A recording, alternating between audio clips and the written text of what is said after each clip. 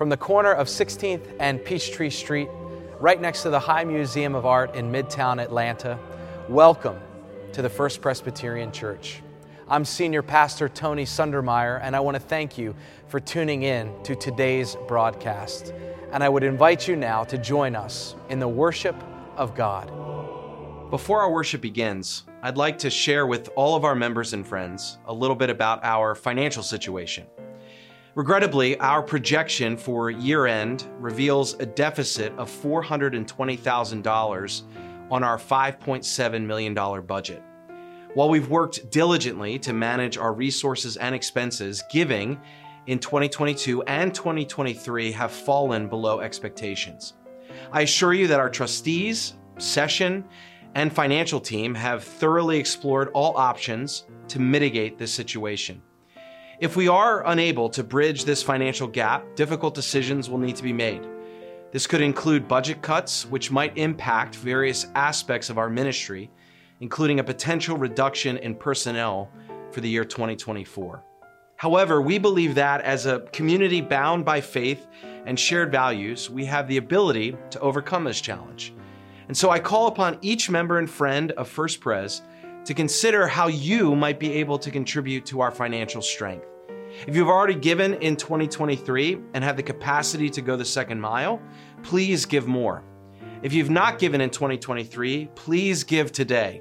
You can mail a check, give by credit card, give by stock transfer, or use the QR code that will be on the screen in just a few moments.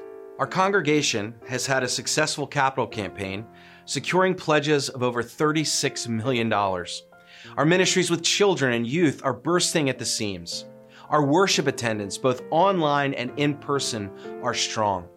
Our community ministries continue to serve our most vulnerable neighbors and friends with compassion and great care. Our staff is strong, gifted, and committed to serving the mission of the church.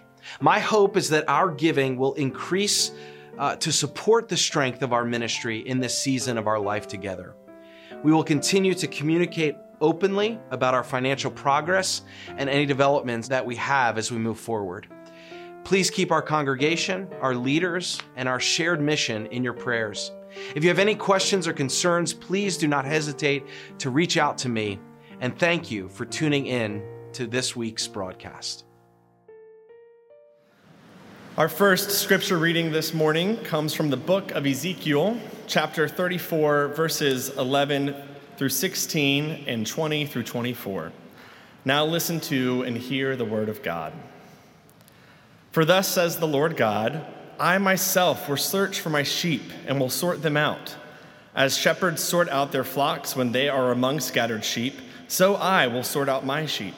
I will rescue them from all the places to which they have been scattered on a day of clouds and thick darkness.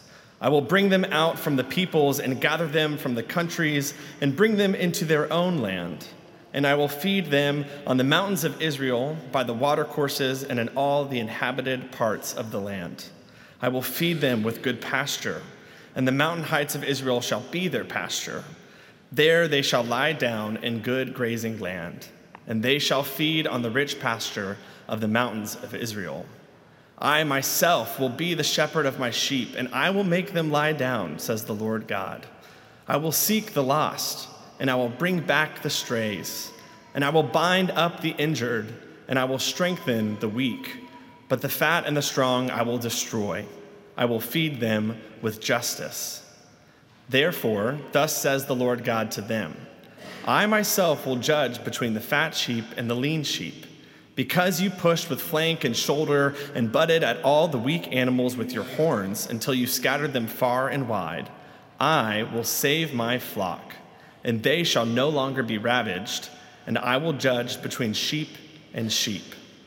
I will set up over them one shepherd, my servant David, and he shall feed them. He shall feed them and be their shepherd, and I, the Lord, will be their God, and my servant David shall be prince among them, for I, the Lord, have spoken. Here ends our first scripture reading. Thank you, Ben. The text Ben read comes from the lectionary on this final day in the liturgical calendar, this Christ the King Sunday. The theme in front of us is that of shepherds and sheep. I'm sure you picked that up in chapter 34 of Ezekiel. The New Testament text is from the Gospel of John, the 10th chapter, verses 27 and 28, just 2 verses. But for a bit of context, John chapter 10 is where Jesus calls himself the Good Shepherd. The Good Shepherd who lays down his life for the sheep.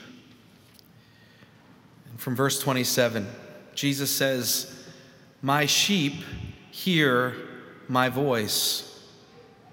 I know them, and they follow me.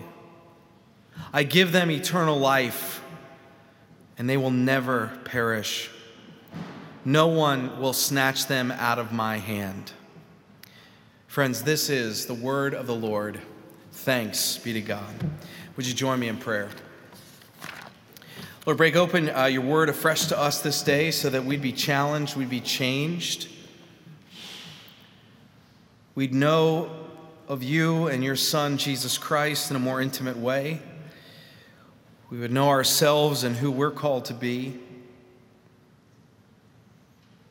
And that you would give us the grace to be transformed more and more into the likeness of Jesus Christ. It's in his name that we pray. Amen. I want to begin this morning by just talking a little bit about the prophet Ezekiel and hopefully setting the context and the stage for understanding the text that Ben read for us this morning. This historical figure known as Ezekiel was a prophet and a priest for the Jewish people, during the Babylonian exile. This is about 6 centuries before the birth of Christ. And during this time, the Jewish people actually had 2 nations, and each of those nations was governed by a single monarch, so 2 kings, in the land, in the region that the Romans would one day call Palestine. The northern kingdom was called Israel, and the southern kingdom was called Judah. And beginning in 597, the Babylonian king Nebuchadnezzar, an infamous king, began a conquest whereby he captured the city of Jerusalem, this holy city, the capital city of the southern kingdom.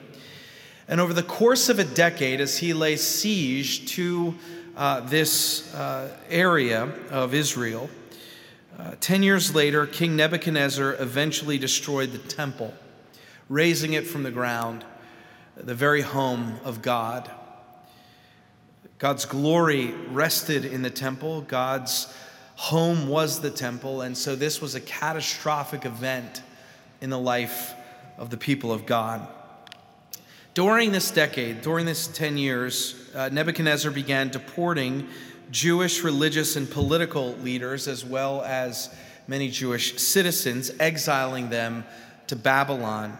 This is why this time period is often called exile or the Babylonian captivity.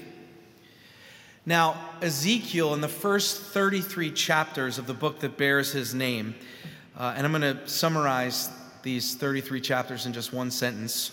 Watch me. He spends a good deal of time delivering messages of judgment and doom because of the people's infidelity to God. Judgment and doom because of the people's infidelity toward God. When the page turns from chapter 33 to chapter 34, we realize that Ezekiel not only has a word for the people, but he also has a word for the religious leaders of his day. And part of the infidelity that the prophet recognizes, that the prophet identifies,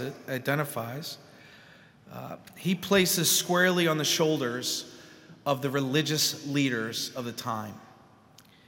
It seems that Ezekiel, at least in part when we get to chapter 34, connects the people's exile, their captivity. He connects their predicament to the failures of leadership by the so-called shepherds of Israel.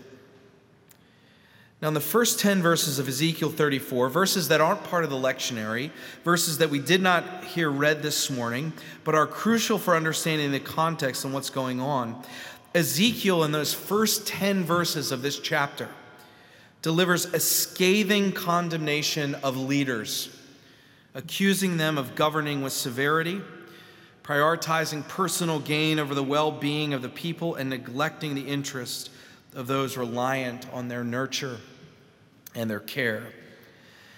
Now, it's important to note two things. Number one, Ezekiel is talking to the religious leaders. He's talking to the religious leaders. He's not just talking about them. He is talking to them. This word that he has is direct, and it's for them. He's not talking about Nebuchadnezzar. He's not talking about the politicians of Babylon. He's talking about the shepherds who have been called, to tend to the flock of God. And this is what he says, verbatim. He says, "Woe, you shepherds of Israel, who have been feeding yourselves. Should not shepherds feed the sheep? You eat the fat. You clothe yourselves with the wool. You slaughter the fatted calves, but you do not feed the sheep. You've not strengthened the weak. You've not healed the sick. You've not bound up the injured. You've not brought back the strays. You've not sought the lost, but with force and harshness you've ruled them. So they were scattered because there was no shepherd. And scattered, they became food for all the wild animals." This is really important to understand. Ezekiel believes that this failure in leadership, this failure of the shepherds of Israel, that they are the reason, part of the reason that they are strangers and foreigners in this land called Babylon. They were scattered, he says, because there was no shepherd. It's probably better stated that they were scattered because there was no good shepherd. Now, this is not a secret, and it's not something we would want to whitewash or sugarcoat. The people of God throughout history have been failed by many a leader. The people of God throughout history have been failed by many a leader. Throughout history, there have been numerous examples where clergy have failed their congregations and their communities. There has been hypocrisy, abuse of power and authority. There have been moments of failure when it comes to pastoral and societal care across the generations. There have been clergy that have cozied up to power. There have been clergy that have embezzled and stolen church funds.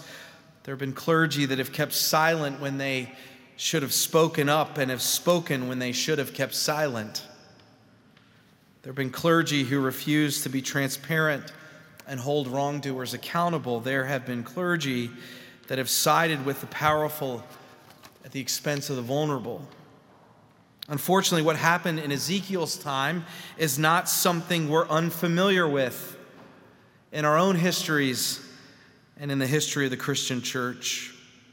We know religious leaders who have failed to live up to the standards and expectations of their calling. And God does not and will not tolerate these opportunistic, careless, and abusive practices from God's shepherds. God detests this kind of failure of leadership. So what happens when the shepherds fail the sheep? What happens when the shepherds fail the sheep? What happens when the shepherds neglect the flock? Well, Ezekiel says in chapter 34, in the first 10 verses, that the sheep scatter. They scatter. The sheep disconnect from the community. In contemporary terms, might we say it like this: the sheep no longer attend worship. They no longer gather with other sheep to pray and to study and to serve and to fellowship. Something else happens, says Ezekiel, when the shepherds neglect the sheep become food for wild animals. To analogize this idea for our current time, the sheep gets swallowed up by neo-Marxist ideologies where the world and human relationships are only viewed through the lens of power, and where secularism, fascism, and nihilism reigns. The sheep get swallowed up by right-wing fanaticism, often made manifest in racialized and religious nationalism. The sheep gets swallowed up by the unending pursuit of pleasure and happiness to escape the drudgery and anxiety and hopelessness that constantly dogs them. Not only do the sheep scatter, but they also become food for the idolatrous wolves of our age. You know, it's quite vogue for clergy, and I've been part of this cohort, to lay the blame for the sheep scattering, meaning identifying the reason why people are disaffiliating with the church or disconnecting from Christian communities. It's vogue for clergy to put that at the feet of the pandemic, or to say that churches are in decline because of youth sports on Sunday, or because it's no longer a shroud of shame in our culture to admit that one lacks some sort of religious affiliation. Clergy have given many reasons why this disaffiliation has been happening. But might it be the case, might we entertain the possibility that part of the reason, perhaps one of the main reasons, the sheep are scattering in our time is because the shepherds have failed them?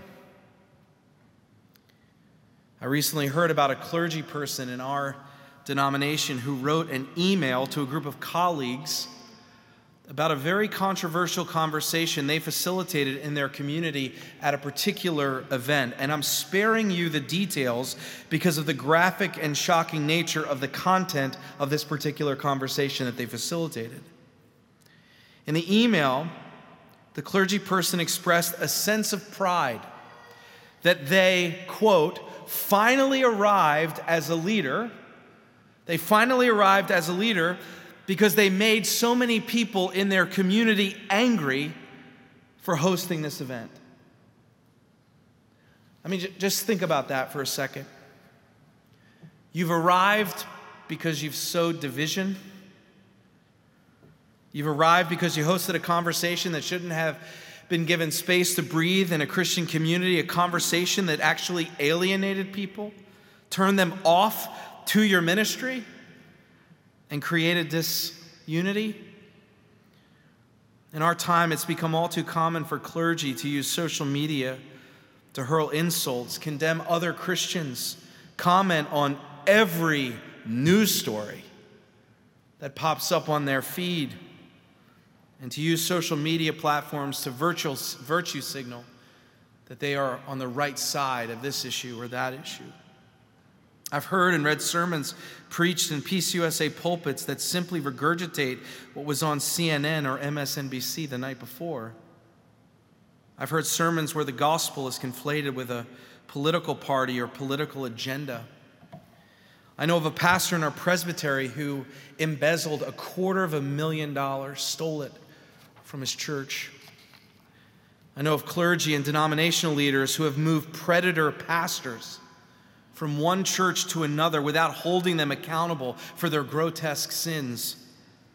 I remember back in seminary in my second year preaching seminar, my preceptor was a clergy person in a mainline tradition, and they were pursuing their PhD in homiletics, their PhD in preaching. And after I preached a practice sermon in front of them and in front of the class, they literally said to me, the sermon was okay, but there was too much Jesus in it. I'm not making it up. The reality today is that in far too many of our pulpits, Jesus and his lordship and salvific work and his moral standards are not being proclaimed at all. For the record, we clergy all have clay feet. I have at times been a lousy shepherd, counted among the cohort Ezekiel critiqued. And I'm sure my colleagues would admit the same. So what dare we hope when there are crises of clergy leadership? What do we hope in the midst of bad shepherding that has scattered the sheep and has caused the sheep to be food for the idolatrous wolves of our age? What dare we hope when shepherds have failed the flock? I believe we can locate our hope in the hope of Ezekiel, the hope that this prophet spoke of in our text this morning. In Ezekiel 34:11-16, a new kind of shepherd is promised. A new kind of shepherd is on the move. In the midst of the despair caused by the failures of human shepherds, God promises a new kind of shepherd. And this shepherd is described in Ezekiel as none other than the Lord. The qualities of this new shepherd are love and guidance and commitment to seek the lost and bring back the scattered, to heal the wounded and the injured. It's a shepherd who cares deeply for each individual sheep and cares for the flock as a whole. In verses 20-24 that Ben read for us, Ezekiel prophesies about a time when God will set a new shepherd over the people. This new leader will be a descendant of David, embodying justice, righteousness, and the pursuit of unity. And Christians know this shepherd's name.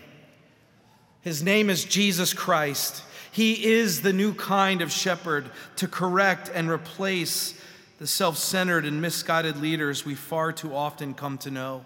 Jesus is this good shepherd. He knows his sheep, and his sheep know him. And his relationship with the sheep is marked by intimacy and trust.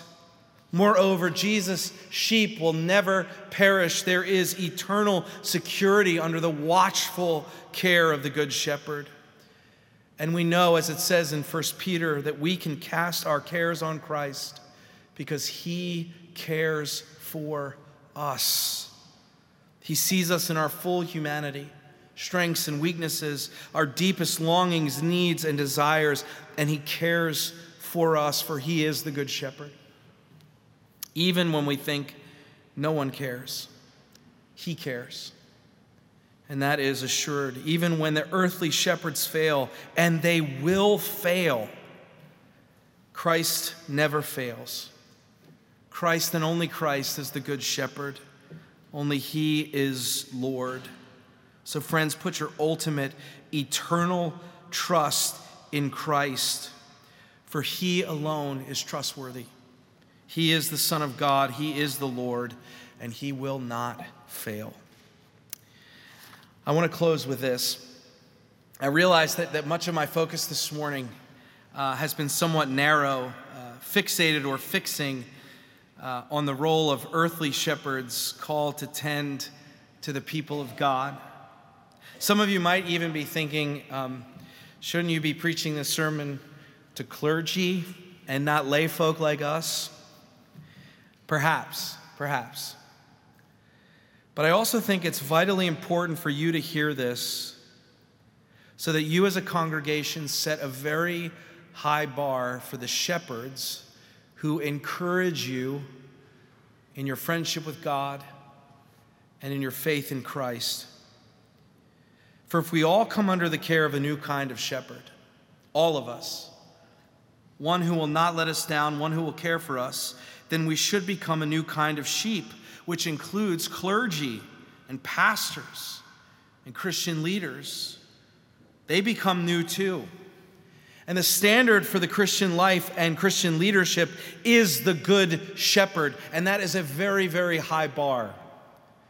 And so the sheep should be empowered to hold their earthly shepherds to this high standard. Shepherds, are you prioritizing the needs of our community over promoting your personal brand or personal gain or comfort? Shepherds, in what ways are you actively strengthening the weak and providing support for those who are vulnerable? Shepherds, can you share examples of ministries aimed at healing the sick and binding up the injured, demonstrating your commitment to the well-being of those you serve? Shepherds, how do you approach the task of bringing back those who may have strayed from the community, and what efforts are made to seek out and support the lost. Shepherds, in what manner do you exercise your leadership? And how do you ensure that it's characterized by compassion and understanding and moral integrity? Shepherds, how do you guard against the potential misuse of power and authority, ensuring that your leadership remains focused on the well-being of the entire flock? Shepherds, what steps do you take to ensure that your leadership is inclusive, addressing the needs of all members regardless of their circumstances or background? These questions and ones like them shouldn't be off limits for congregations to ask their pastors. This new kind of shepherd, Jesus the Christ, is the standard. And so may all our shepherds, all the ones that God has placed in our lives to shepherd us by God's grace, may all our shepherds live into his goodness and emulate his way of care, compassion, reconciliation, and love for the sake of all sheep and the sake of the world. Amen.